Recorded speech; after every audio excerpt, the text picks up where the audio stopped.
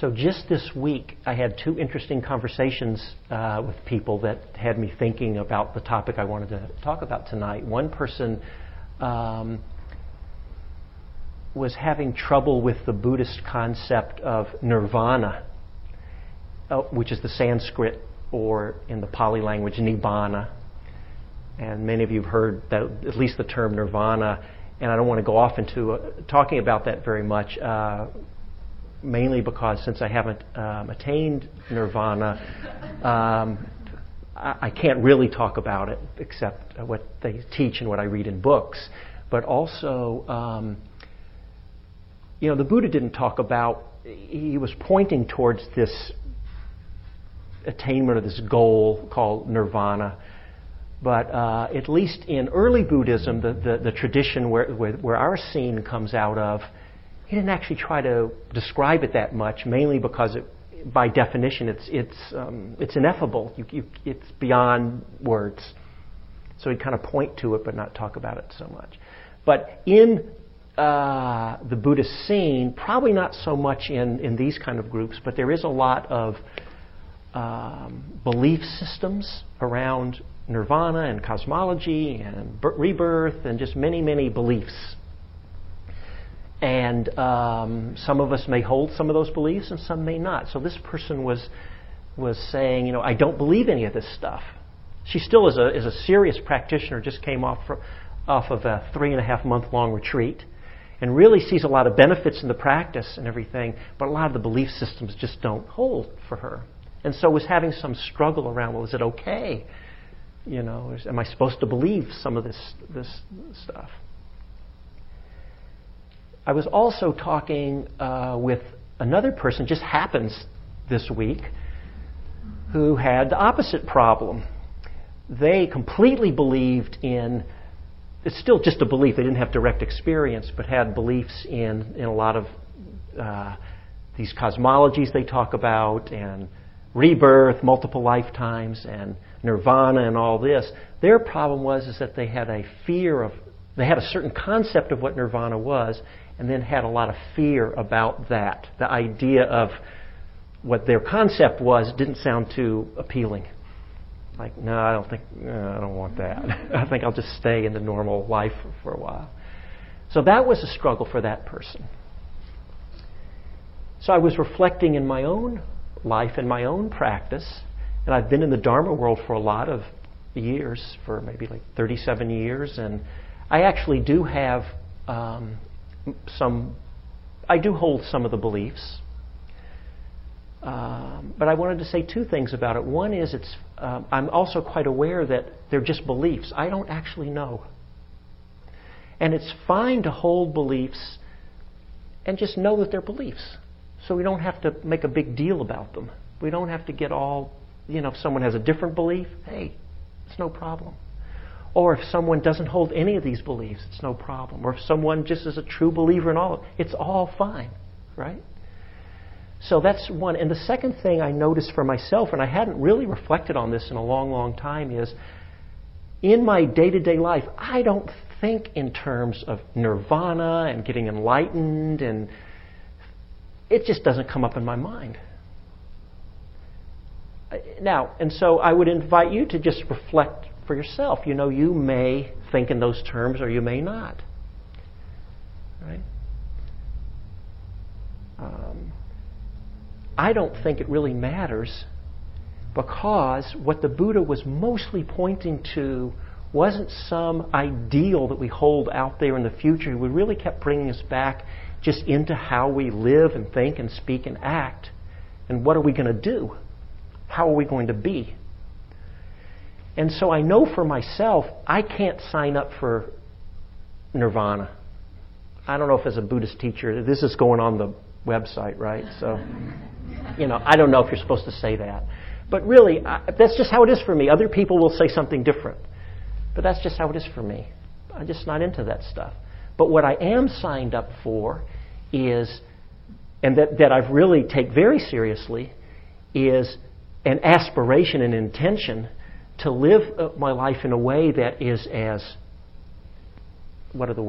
awake as I possibly can be, as free as I can be, as loving and compassionate.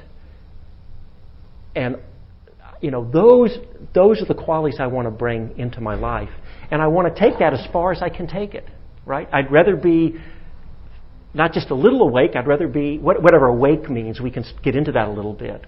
Or what is freedom? How to live in a way that's awake and free. How to live in a way where the heart is open and doesn't shut, maybe doesn't shut any beings out. Or, really deepen in compassion and loving kindness and all these great, wonderful Dharma qualities that you probably hear talked about over and over here. That is what I'm signed up for. And so what I'm interested in is how do I live in a way that moves me forward in those ways, in those areas of my life. And then whatever nirvana and everything, I don't feel like I need to worry about that so much. I feel like I'm paying attention to what I can actually wrap my mind around and do something with, which is how I live. So it just came up for me this week around that. There's an interesting book that may be of interest for some of you may know this book by Stephen Batchelor called Buddhism Without Beliefs. By the way, I want to be really clear. I'm not here trying to promote the idea that you shouldn't have beliefs, and that's better too. Because by the way, if you have a belief that all that cosmology and multiple lifetimes and all the beliefs are not true, well, you don't know. That's another belief, right? I mean, maybe actually if you have some direct experience, and I appreciate the opportunity to talk with you afterwards. But until we know for ourselves, we don't know. Personally, I don't find that to be a problem. Matter of fact, it's very freeing when you really start to think and realize, what's it all about and what's going on. I've been through times in my life where, I don't know, and it's just confusing, and what's life about? But once I realize, I don't know, I don't have to know. I find it very freeing.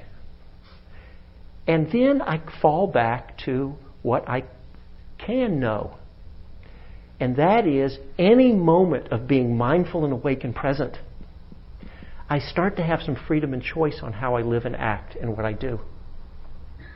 During the times in my life where I'm on what I call being on automatic pilot, which is how most of us, and I don't know anyone here, there's some people here I know a little bit, but there's no one here that I know well. So I'm making a generalization, and so what I'm about to say may or may not apply to everybody here. But in general, for most of us, we live most of our life on what I call being on automatic pilot. Some people say we go through life being unconscious, but it's not true. We're conscious, you're awake, you're going through your day, but you're just caught up in things. We're at the effect of things. That's how most of us are. And it's not like we're doing anything wrong. It's just kind of how it is for us as human beings a lot. It's not even necessarily a problem, except for just this one thing. When we're on automatic pilot, in those moments, you don't actually have any freedom or choice in how you act or respond or are in life. You just react in however your mind happens to be conditioned or programmed, or how it happens to work. That's how you'll respond in a moment, which may not be a problem in many moments. Right? So it's not necessarily a problem. It's just you're just caught in things and just acting, reacting. When we start to wake up a little more and be more mindfully present in moments, a couple of things start to happen. One is when something happens, rather than automatically react, we start to have some freedom and choice in the moment. So, and this is one of the things, for example, we start to do. I was making the announcement about working with the kids in the school. It's just the things we're doing in the classrooms are just the simplest things in the world. But a lot of these kids, and we're trying to focus on, well, I guess I'm not sure the right word, but inner city schools where there's a high percentage of the students come from what are officially called economically, socially, I'm not sure the right word, so I don't want to say the wrong thing, but are disadvantaged situations. What I mean is that a lot of the kids are coming from or live in foster care, which may or may not be okay, but dealing with a lot of the problems that can show up even in affluent groups, but certainly can get exacerbated due to the struggles around poverty and oppression and injustice and all that kind of stuff. And so there's a lot of them I know for a fact some of these kids are dealing with sexual abuse and drug abuse and have family members who have been killed themselves. Some of them have actually said to me that they're afraid to go out from their homes to take the garbage out. I don't think about taking the garbage out. It just doesn't come up into my mind. It's very poignant, and it's a real wake up to start to say, here's this other reality. These students, these little kids in the elementary school, and one of them's telling me he's afraid to take the garbage out at night. So, suffering. We all have our sufferings, and I'm not saying theirs is worse or better or anything like that. But a lot of these kids are coming from especially challenging situations. And so then the idea of doing some simple things around mindfulness and loving kindness is being a real shift for some of these kids. And for some of them, it's actually, they've really taken to it a lot. And so just the simple things about using an example. For example, one of the things we do at some point is saying, imagine you're on the playground and you see some kid being mean to another kid, saying something. Notice how that makes you feel. We just stop for a minute. We're just doing a mind visual, imaginary exercise. Imagine how that makes you feel. They think. Oh yeah. Imagine that you're about to go up to someone and say something that's not very nice on the playground. Just stop. Feel. What's going on in you? How does it make you feel? It's like a wake up to that. I can be aware, I can be awake, I can be mindful. And kids really seem like they're getting it. Then we might say, now imagine you're going up and saying something that is really nice and friendly and kind or something like that to a kid. And they really get it. And maybe you've made a change in how they feel. Notice how that makes you feel. Right? So something very simple it's the simplest thing, it's simple, but until we wake up and start to realize that we can have some choice, we're just caught up in things. So it's the same thing for all of us, right? Probably everyone here has had, I'm assuming, there's probably a mix here. Some people here probably are long-time Dharma practitioners. The word Dharma can mean a lot of different things. And some people here may be Maybe you just showed up here because somebody said, hey, there's this group on Sunday night. What is it? Meditation. What's meditation? I don't know, but I'll come check it out. And maybe you don't know, have never heard of mindfulness. So it's a big range of where we're all, how much exposure we've got to it. However much exposure you've got to it, just that simple idea of knowing we can start to be more mindfully aware moment by moment of what's happening.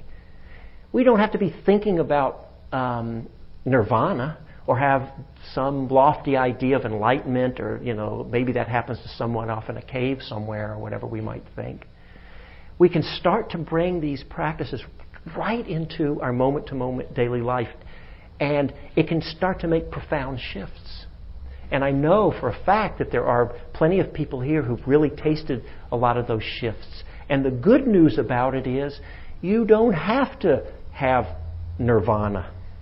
You don't have to be enlightened to really have the experience for yourself, the profound effects of putting these teachings into effect. Now, the important thing to say is, though, we're not going to get it perfectly, even if you have a strong intention to want to live in a way that's awake and free and kind. That may or may not be an aspiration for you. So that would be one thing to think about at some point. Is like, what's really most important to you in your life? I think I did that maybe the last time I was here, which was a while back. We did a little guided meditation. We won't do that now. And just but you might at some point reflect, what's really most important? What's it all about? What do I want my life to be about? And then you'll come up with what your answer is. For me, at least part of that answer is to live in a way, like I keep saying the same words, that's kind, loving, compassionate, that's as awake as I can be, as free as I can be, really as enlightened as I can be, moment by moment. So once we each sort of plant our stake in the ground, that's our spot. That's our intention or our aspiration. Then, of course, we need some tools to help us. If suppose you think, oh, that's a nice idea. Yeah, I'd like to be enlightened or free or awake and loving and kind more of the time. I'm not saying the way you are is wrong, but maybe I'd like to grow in those ways. Then we need some guidance. And a lot of the talks that probably come here are a lot of the practical things of applying these teachings to our lives and the situations in our lives. And we could talk about a lot of applied things. The piece that I want to focus on in particular here is, well, first to say the idea that we might have the best intention in the world, to really be sincere. And you know what? You're going to go out and you're going to be more awake and you're going to be more kind and loving, and then something's going to happen. You're just going to fall flat on your face. And you're going to do it 100 times, 1,000 times. And then you'll carry on. Why? Because by definition, until we're Buddhas ourselves, if I can say it that way, whatever that means, until we were completely cleaned out of any greed, hatred, and delusion, there's going to be some places where we get caught, right? So, for example, I have an aspiration and an intention, but really an aspiration that I take very seriously. And it's an aspiration to live in a way in which no being is ever shut out of my heart. So that's an aspiration that I have, that I take very seriously. Right? And I'm conscious of it. I think about it, from time to time during my day, and I really have taken on no being shut out of my heart. And so what I get to see is the times when my heart is open, and I also get to see all the times when plenty of beings are shut out of my heart. Plenty of times that I get to see that.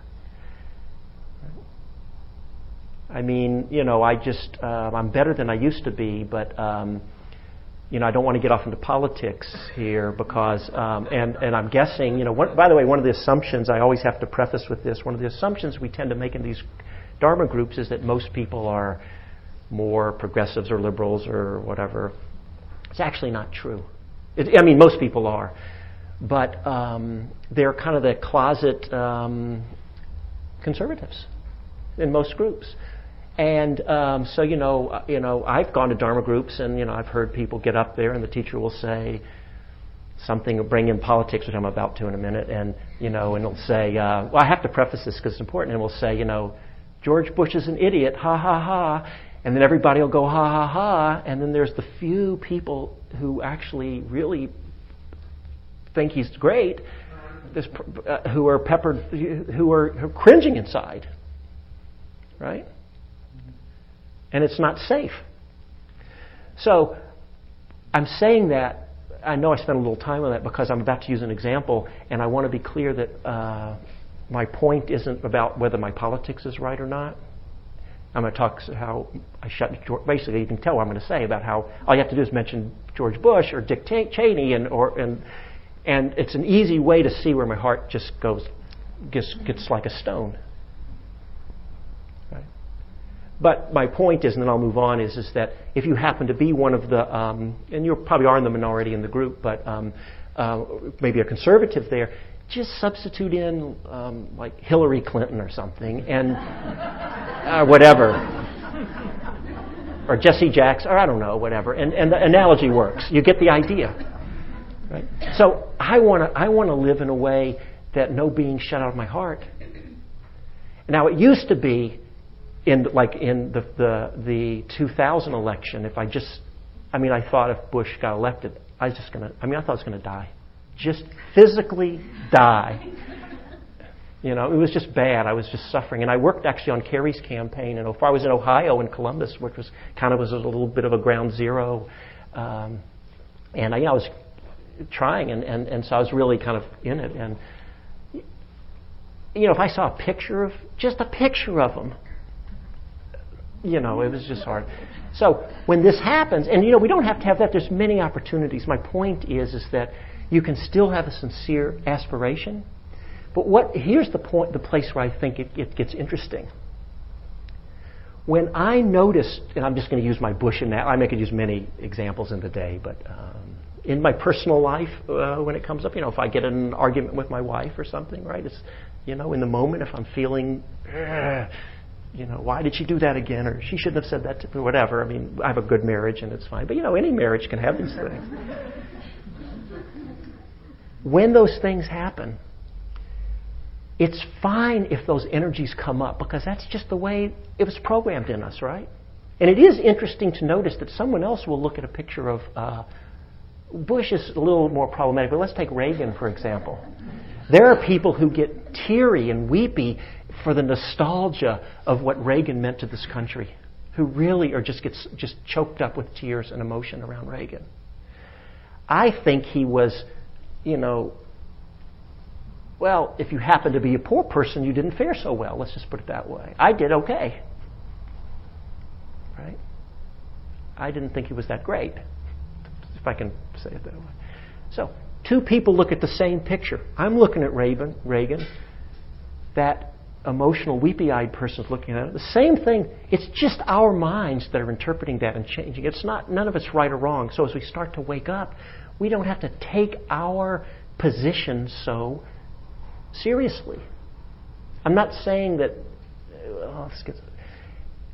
we can hold things a little more lightly, and then I can refer back to my aspiration. That's the point. Wow, instead of getting caught up in, because it kind of feels good to, you need to kind of get it out. It's cathartic. You have this with Bush, right? And you need to rant. But you know what? Wow, I've got to let this being into my heart too. Okay, what am I going to do? So I don't have to get it so perfectly, is my point. Matter of fact, a friend of mine had suggested that I have a little altar with a Buddha where I meditate, and it's kind of like a thing like this up here. And so he said, well, you should put a picture of President Bush on your altar. And at first it was just unthinkable. Unthinkable. But to bump up against the edge, and it got to a point where it was thinkable and doable, and it could move on and get better. So the important thing is that whatever of these dharma, whatever aspect we're working on, loving kindness, compassion, being more awake and present in a moment, we need to have a willingness to see the places where it's not happening. And rather than have that be a problem, it's a real shift when we can start to get interested. Because to tell you the truth, if there's a place in me where I'm not free, or where I do shut down, or I do constrict or contract, I'd rather see it and know about it than not. I'd rather know about it than not. I've recently had a new baby. And my wife's a bit younger than me. I've already got a grown daughter, so there was a whole thing of, boy, at my age, do I want to have another baby? And what am I doing? But anyway, it's way past that, because the baby's here. And he's just a really sweet kid, but he's just wonderful. So he's 6 weeks old. And, he's a great kid. And he's just they're all great, because they're just a pure expression of themselves. So he's being a baby. He's actually, from what I've told, in the range of temperaments, he's actually very much on the mellow side. Yet here I am, and people who know me would probably tell you that in most of life I tend to be pretty equanimous, actually, and I think that is true. I'm not making any grand claims, but really through a lot of life, it's just a result of Dharma practice, like many of you have experienced. And so I have a lot of equanimity, I would say, a decent amount. And it was very humbling to have this little baby, and it's 3 a.m, And you know, I haven't said this much here, but to people, but you know, to be honest, and it didn't come outside, so you know, I kept it cool with the baby, but inside, it was just like, shut up, go to sleep. I mean, I thought I was going to pop. It's 3 a.m, and it's like, the thing is, he wouldn't do what I want. He was just being a baby. He's not supposed to sleep through the night when he's 2 or 3 weeks old, right? My problem is, I wanted it to be some other way, and he wouldn't do what I wanted. And to this day, he doesn't listen to me. He just goes right ahead and does what he wants. So it was very humbling to really get to watch that edge in my mind of you know, and my wife's giving me, you know, I'm getting ready to go off and give some Dharma talk about loving kindness and equanimity and compassion. The thing is, I'm sitting there about to pop. So my wife, who's very kind and loving, just in her way, just gets to sit me down and just say, you know, it's just you're getting to see the place in you where, you know, you're bumping up an edge that you didn't see before. You didn't have this kind of activation happening. There's no baby. You could sleep. I got to see a place, an edge. So, you know, when these things happen, it's nothing going wrong. It's just an opportunity for us to bring some kindness to ourselves as we start to apply any of these teachings. So, it brings me really to the last piece around this, and really the main idea I want to get across is that if we take it on, so I'm going to kind of go back and summarize, if we've taken it on that we want to come to some kind of awakening, freedom, enlightenment, loving kindness, compassion, all of that. And if we get some help, maybe we get some techniques, we maybe meditate or do whatever practices you do. There's many, many kinds of practices. And you listen to tapes, you go to Dharma talks, or you hang out with certain kind of people, or you read books, or whatever you do.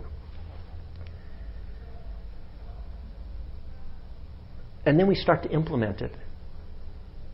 And we start to see where we're at. It's a real shift, because one of the things that can happen is people can be very hard on themselves sometimes. And it's a real shift when we can start to bring that same kindness that we want to strengthen in ourselves. We start to bring that exact kindness, not just towards others, but we turn it right into ourselves.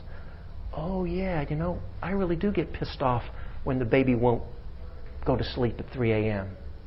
Wow, you just show me a picture of this person and my heart contracts. Right? I'm not saying we want to strengthen it or that we shouldn't try to clear it out, but we get to see.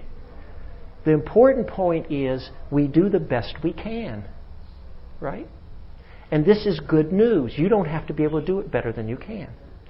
Matter of fact, can you do it better than you can? Sometimes people say, oh, you know, I'm not trying very hard, I'm not doing it very well, I could... You know what? If you could do it better, you would. If you think you're supposed to meditate more, you want to be... This is one example, say, not everybody necessarily wants to do a daily meditation practice. I strongly encourage it, but that may not be what Dharma practice looks like for you. But just as an example, say, oh, I need to meditate every day or most days. I can barely make myself do it. That's very common. I guarantee you in a group this size, there are plenty of people who feel that way. Not everybody will, but there'll definitely be. So you're not alone if you do feel that way. And if it's frustrating and if you're hard on yourself. Well, the good news is you don't have to be able to do it any better than you can do it. So you do the best you can without beating ourselves up.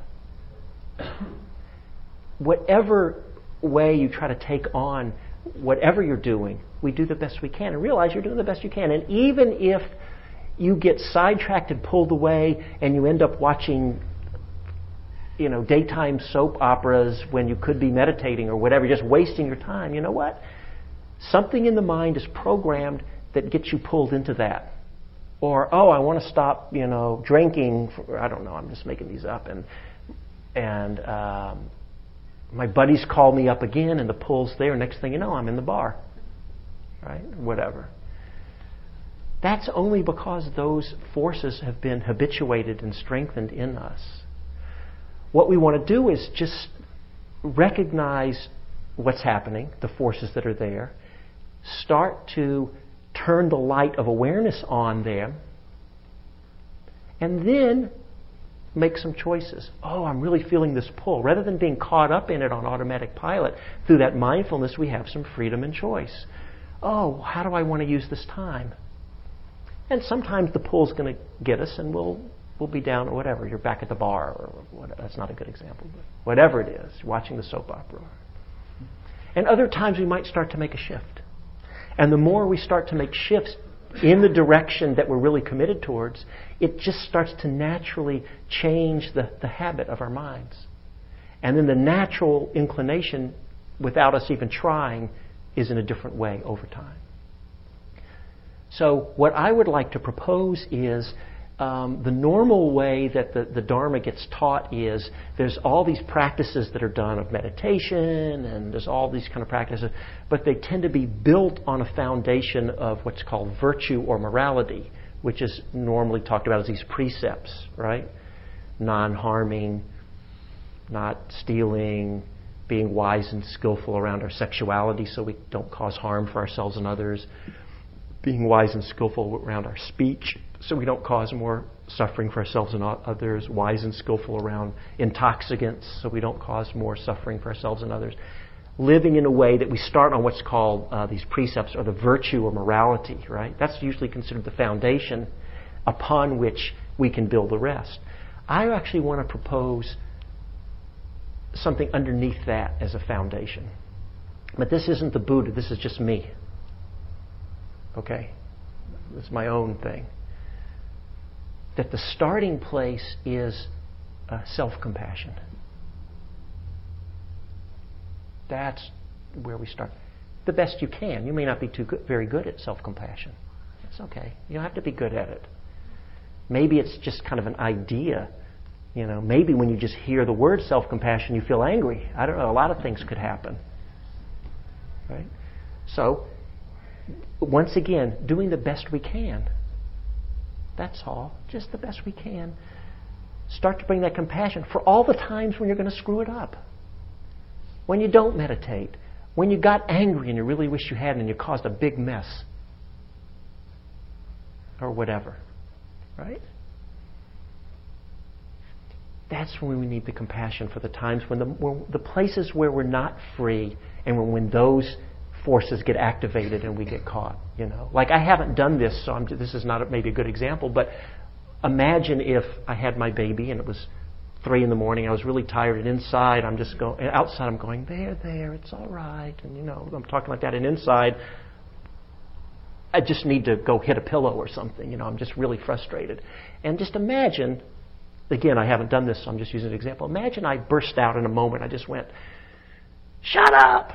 And then all of a sudden, and then I went. And lots of parents have done this before. I haven't, so some of you may have done this. I'm not saying it's the end of the world, but and then I go, oh, gee, and I feel bad, and the baby's screaming worse because now you know that you're right. Maybe I feel bad.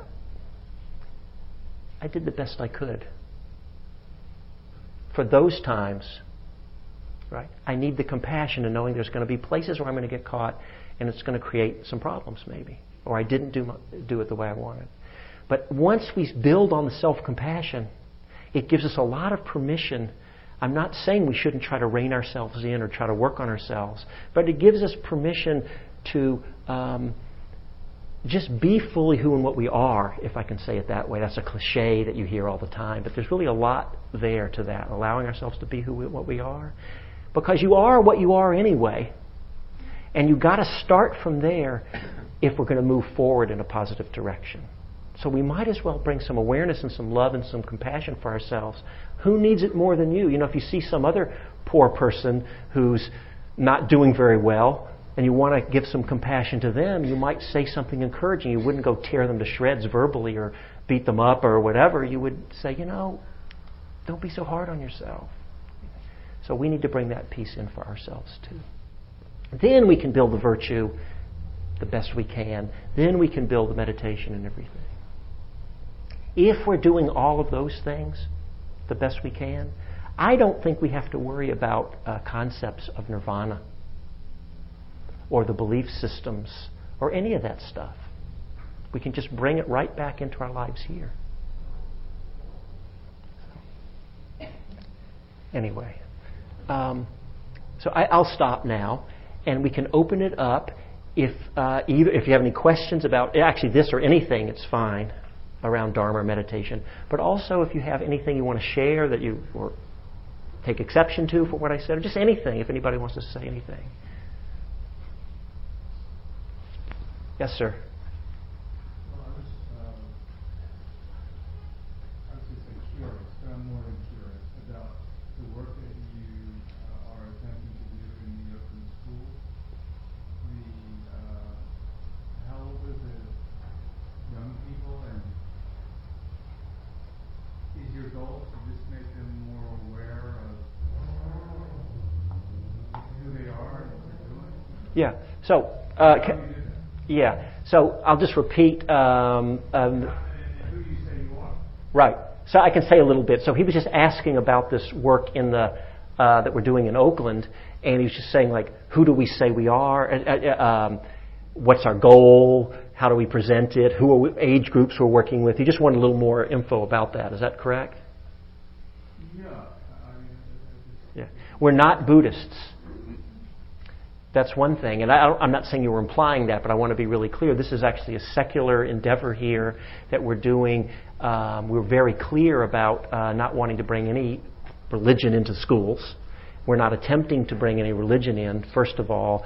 First, it could bring up a lot of problems, but also it's actually not our goal. We're actually trying to bring in some specific just tools and techniques that the kids can use that like we can all use, that so they can have a little more awareness, a little more choice, hopefully start to act in ways that can be just more, break some of the cycles that maybe some kids get in. So we're really just trying to bring mindfulness and loving kindness to people as tools that they can use. So we're not thinking of it as Dharma. There's no spiritual... I mean, you could argue that it is Dharma or something if you want, but we're not thinking like that. It's just teaching kids to about like actually experientially to get the idea of being mindful and to start incorporating it. And there's specific things. I could give you some examples that we do with them that are really appropriate for the kids, and the loving kindness pieces. So that's what we're doing. Basically, what we did was I happened to connect up with someone who's involved in childhood education and with schools, and we just said, let's try a pilot program. And she had the connections. We went into Emerson Elementary School. Some of you may have seen this. It actually ran on Channel 7 ABC television. Came out and filmed it. I'm up there. I got my bowl and ringing the bell, and so it actually made the news. And it was very sweet. But it's elementary school. It was almost all African American.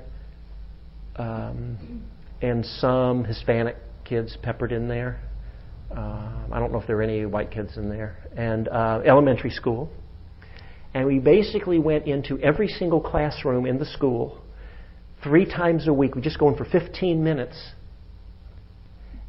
And we did that for 5 weeks. And so when we start, we just do the very simple. We actually bring this bell in, and we'll ring the bell and have the kids... I'll just show you right now. So we'll bring the bell and we'll say, anybody know what this is? And, they don't know. It's just this round thing. And say, okay, well, check it out. And we'll ring it like this. You say, man, listen really carefully. And they're all into it. I say, okay. Keep listening. And we'll talk like this to them. Really listen. And then we'll have them do it with their eyes closed. We'll have them raise their hand when they can no longer hear the sound, and they're really listening. And we just start to do some things about mindfulness of listening, right? And other things we do. And slowly we build it out with the breath, and we do these loving kindness practices. And what was amazing is I didn't know what was going to happen. We just went in, and I don't have any background in working with kids. I've worked in prisons a lot and other populations, but I'd never worked with kids, so I didn't know. And it just was a great success. And the teachers were reporting that the effects, some of the teachers, literally teachers had been 20 years of teachers, and it's hard to believe because we're doing the simplest, it's not complicated what we're doing. Anybody could do it. And the teachers were reporting they'd never seen anything like it, and it was carrying through the day. Well, what's going on? And we had the kids. We gave them journals, and it was so we incorporated writing because they want them to be writing, and these were private journals that we tell the kids nobody's going to ever see your journal unless later there'll be a chance if you want to share it. We didn't actually tell them that until later. We just said nobody's going to see your journal, and later, which some of the kids shared. One kid wrote is this really real? And all kinds of things they were writing. It was just amazing. So the principal got really excited, and it actually went. Another principal wanted to try it, and we went to a second elementary school, Piedmont Avenue School, also mostly African American kids, also coming from inner city, you would say. Then we went into private school, middle school, and so now all of a sudden there's this thing happening. We have a name. It's called the Community Partnership for Mindfulness in Education, and it's kind of growing, and really wasn't where I thought I would be putting my energy 6 months ago. It just wasn't on my radar screen, and then it came up, and I felt like, well, you just had to go with it. Now, 6 months ago I knew nothing about it. Now I'm teaching a training on. Fortunately, I have a lot of help for people who know what they're doing. But and I will say one thing that was very important about it. Here's what I think made it work. There was a lot that we had to learn, that I had to learn, and I made some mistakes. Fortunately, they weren't major, and we could recover. But there were two things I learned that made it work. One is to go in and do this, you have to have a style or personality that just connects well with the kids. And some people naturally do that more than others. Nothing right or wrong with anyone. And I can connect well with the kids. And so that part just naturally worked. And the second part is you have to have integrated the mindfulness into yourself enough to really be able to model what you're teaching. Because many times some of these classrooms were well behaved, but some of them were falling apart. Really troubled, just unbelievable classrooms. And if you go in and think, okay, my curriculum for the day is I've got 15 minutes and we're going to try and learn about being mindful of the breath, and nobody's listening to you at all, you've got to be able to go right with what's happening. You've got to be able to turn right into it. Oh, there's a lot of energy here, huh? Boy, you guys are really having trouble settling down. Yeah, we're mad, whatever. Okay, let's bring the mindfulness right into that. Really feel into what that's like to have all that energy, to be mad. You just have to be able to do that. So you have to have integrated, you have to be able to flow with it. And I have those parts down pretty good, so I was able to go through, and it just kind of worked, even though I don't actually have experience in childhood education myself. And it's kind of funny because now that news piece came, people are starting to identify me as one of these mindfulness and education people. And I'm not really claiming anything beyond what I know, so but I'm kind of like, it just happened. Anyway, that's, I guess, a long answer to your question. Very exciting. Yeah. Yes, sir. Yeah, excuse me. It's very. I find it very reassuring to have someone in your position who comes clean with the issue of nirvana and not really, gunning for it, because I find a lot of people that are fixated on the nirvana thing. Yeah. And also the fact that I am originally from the Christian tradition, right, where we're good and we do all these things right, to get to heaven. Right. Well, Buddhism's got all that too. So anyway, the thing is that the way that I have looked at it is that I figure that nirvana and heaven are like UFOs.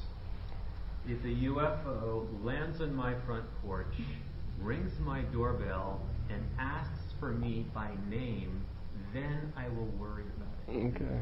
Yeah. That's the way I look at it. Yeah. And it is, who knows? Right. But it's like, until then, It's not a thing to worry about. Yeah. And could change. Yeah. You know. Yeah, and what I appreciate what you're saying, and one of the things I would say is that to me what's important is each of us find our own relationship with the various aspects of these teachings. So if you happen to hang around in this kind of scene, Insight Meditation Center, where a lot of teachings are Buddhist teachings, although I don't know, there might be other kind of traditions that get incorporated here too, could be, because there's a lot of wisdom in different places. Yeah. But it's mostly a Buddhist scene, if we can say that. But I'll bet a good chunk of people would not put the label Buddhist on themselves here, right? Which is, and the Buddha himself wasn't a Buddhist. He never. That actually term was coined by British anthropologists in the 18th century, studying in Sri Lanka. And now it's stuck, and all the Buddhists call themselves Buddhists. Well, that's it. And when people say, to me, "Well, are you a Buddhist?" and I go, "No, I'm someone who practices this style of meditation, what have you, and I don't, all the trappings and stuff that go with it. I don't, I'm not into the costumes. Christians would say the smells and bells of their different, ceremonies and what have you. And also, just to add one other thing is that I've got to deal in my line of work with a lot of very technical and scientifically minded people that are really not into this kind of stuff. Yeah. And the statement I give them, and unless I've got another couple of physicists in here, I say that attaining nirvana is akin to attaining 0 degrees Kelvin. And I know that probably very few people know what that means, but that is practically, we don't think it can ever be attained, where there's absolutely zero heat. Yeah. And for those people that are in that realm, as soon as I say that, they understand it. Yeah. Well, what I would just add to that, I appreciate you sharing, is two things. One is my own take is what's really important, and it's really great. I just love what you're saying. Each of us have to find our relationship, to find what works for us. That's what's important, is what works.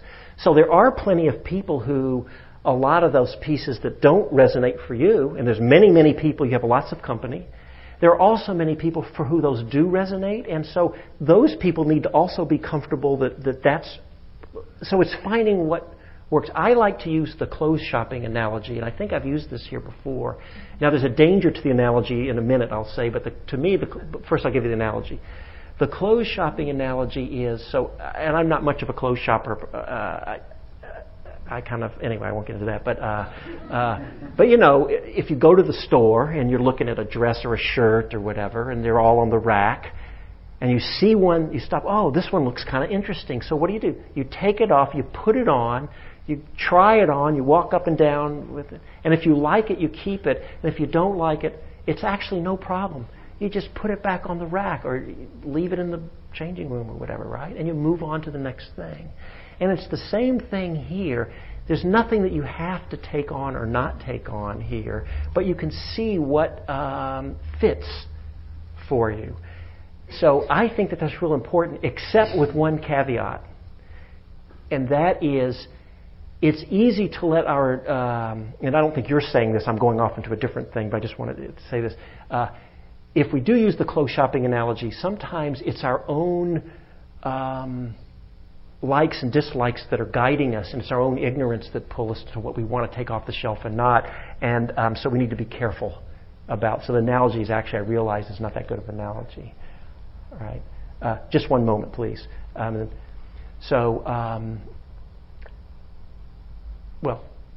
second thing I just want to say also is that you may be right about nirvana, but I'd like to point out that I actually don't know if it's like achieving absolute zero or not.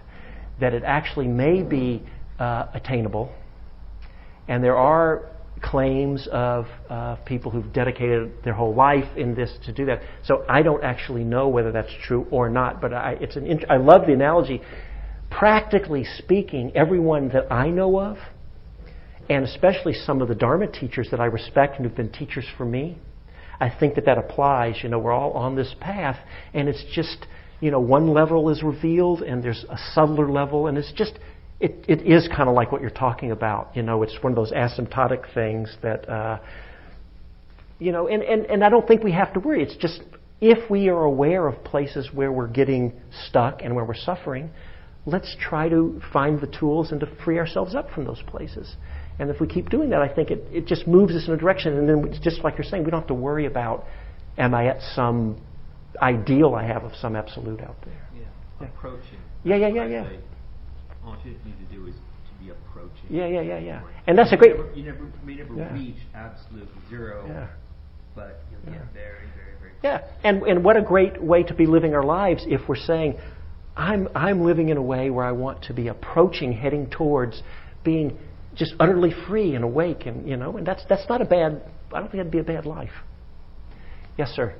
Hi, I drove here tonight, and I'm car sitting, and I presume that you drove here tonight.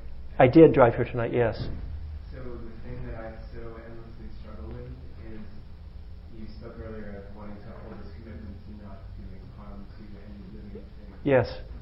And I've always just felt that simple act just contributes to asthma and bronchitis, or just traveling the place. Yeah. So I wonder what your thoughts on that. Yeah. It really just seems so problematic because you're often less plugged in socially if you're not with an automobile. Right. But it really seems ultimately badly unconscionable to do it. And so, So I can give you my answer. do you think that if you were optimally upholding that commitment that you're to profess with your life, that you would not drive? I don't know I don't know about that. I mean, even though. But here's my answer to you, and I don't mean to. That's a profound, big topic that you're bringing up. So because it's about 3 minutes to 9, and we need to end at 9, let me just give you this answer. And it may not. This is just my own take. Other people may have a different answer, and maybe that'd be a great topic to really spend some time on. You could spend a whole day, a lifetime on that topic. My answer is this: in any action we want to take, I don't necessarily know what an individual should or shouldn't do in any situation. I mean, sometimes you kind of know, but in a lot of situations, I'm not going to sit here and say I know what you or you should do. What I do know is when we're making decisions in our lives, if we can come from a place that's as free and awake and clear as we can be, aware of our own, all the different places that are motivating us and the forces within us that come into play, all our different attitudes, all our beliefs, and rather than just being caught on automatic pilot, to be as awake and mindful and aware and kind as we can, I think we're at least going to have the best chance to make the most wise and skillful choice that we can, given all the different things we have to take into consideration.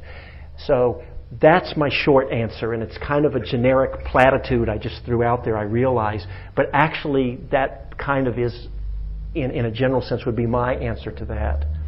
I'll just say one last thing. I remember a time when I used to teach in prisons down at Soledad, and one of the men in my group came up to me, and his dilemma was he had been involved in one of the Hispanic gangs. And he wanted to break from the gang life. He was doing a long term, so he wasn't getting out of. He was in a level 4 prison, which is it's like Corcoran and Pelican Bay, kind of a Salinas Valley State prisons where he was. He had been basically his gang was, he was being pressured that he had to go stab somebody in another gang as a retaliation, and he was coming to me and he said, "What do I do? I don't want to do this. I'm trying to live if I don't do it, my own gang's going to get me. If I do it, I'm going to be creating harm to this other person." And it's not the same type of issue, but it's still a dilemma where we had to make a choice. So that's the only similarity there. And he asked me what to do. And I told him the same answer. I said, to be honest with you, I don't know what to tell you to do.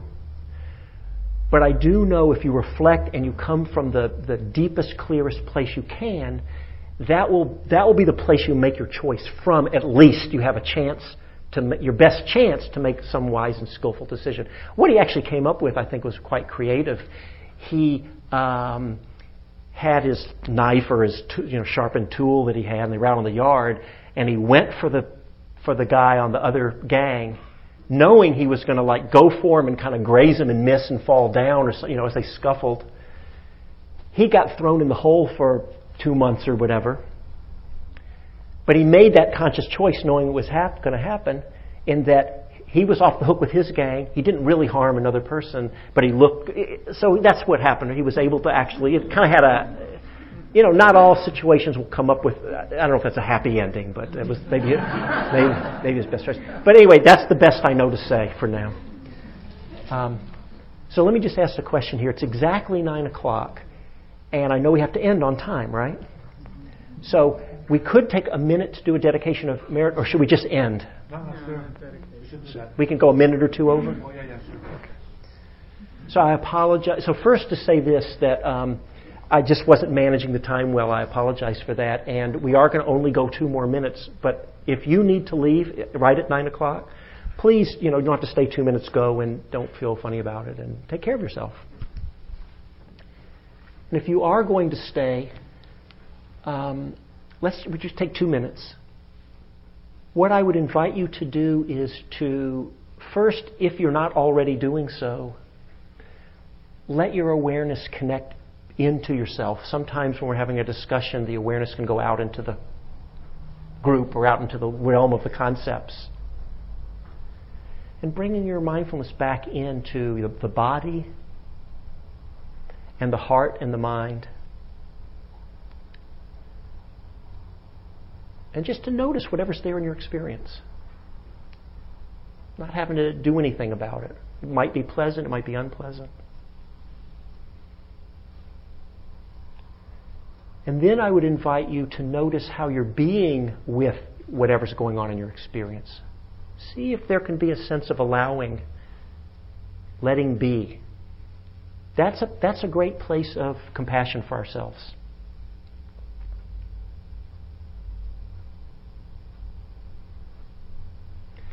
If there's something going on in your experience that you're not able to have that sense of allowing or letting be, then bring some acceptance for that place in you.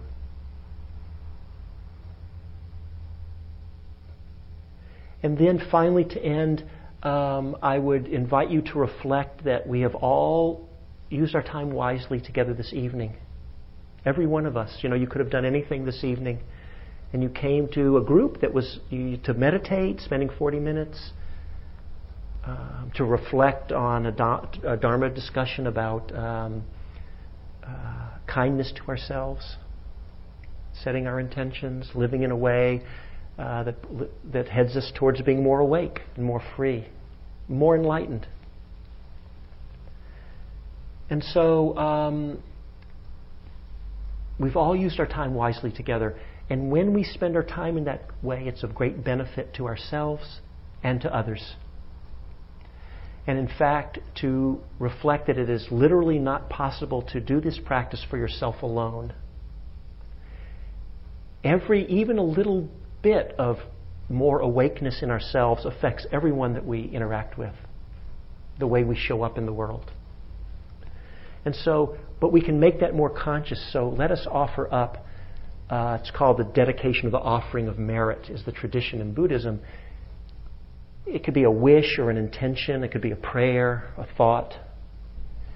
That if there's been any goodness or wholesome qualities, or what we call merit, that's been generated or obtained by our time together this evening, let me offer it up for the benefit and liberation of all beings. May all beings everywhere be happy and peaceful. And may all beings everywhere come to a complete end of suffering.